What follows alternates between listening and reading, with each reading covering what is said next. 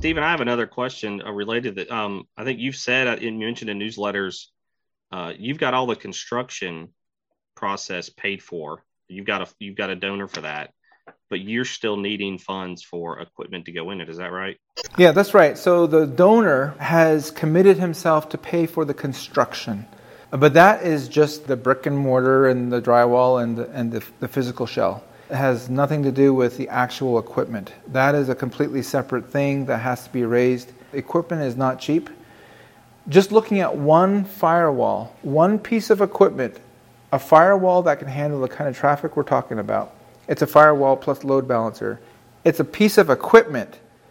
It's $40,000 for one piece of equipment. A switch, a normal switch that you would put in your house, to connect your wireless and modem and all that. A switch that needs to be capable for the kind of traffic we have here is $20,000, and we need two of them.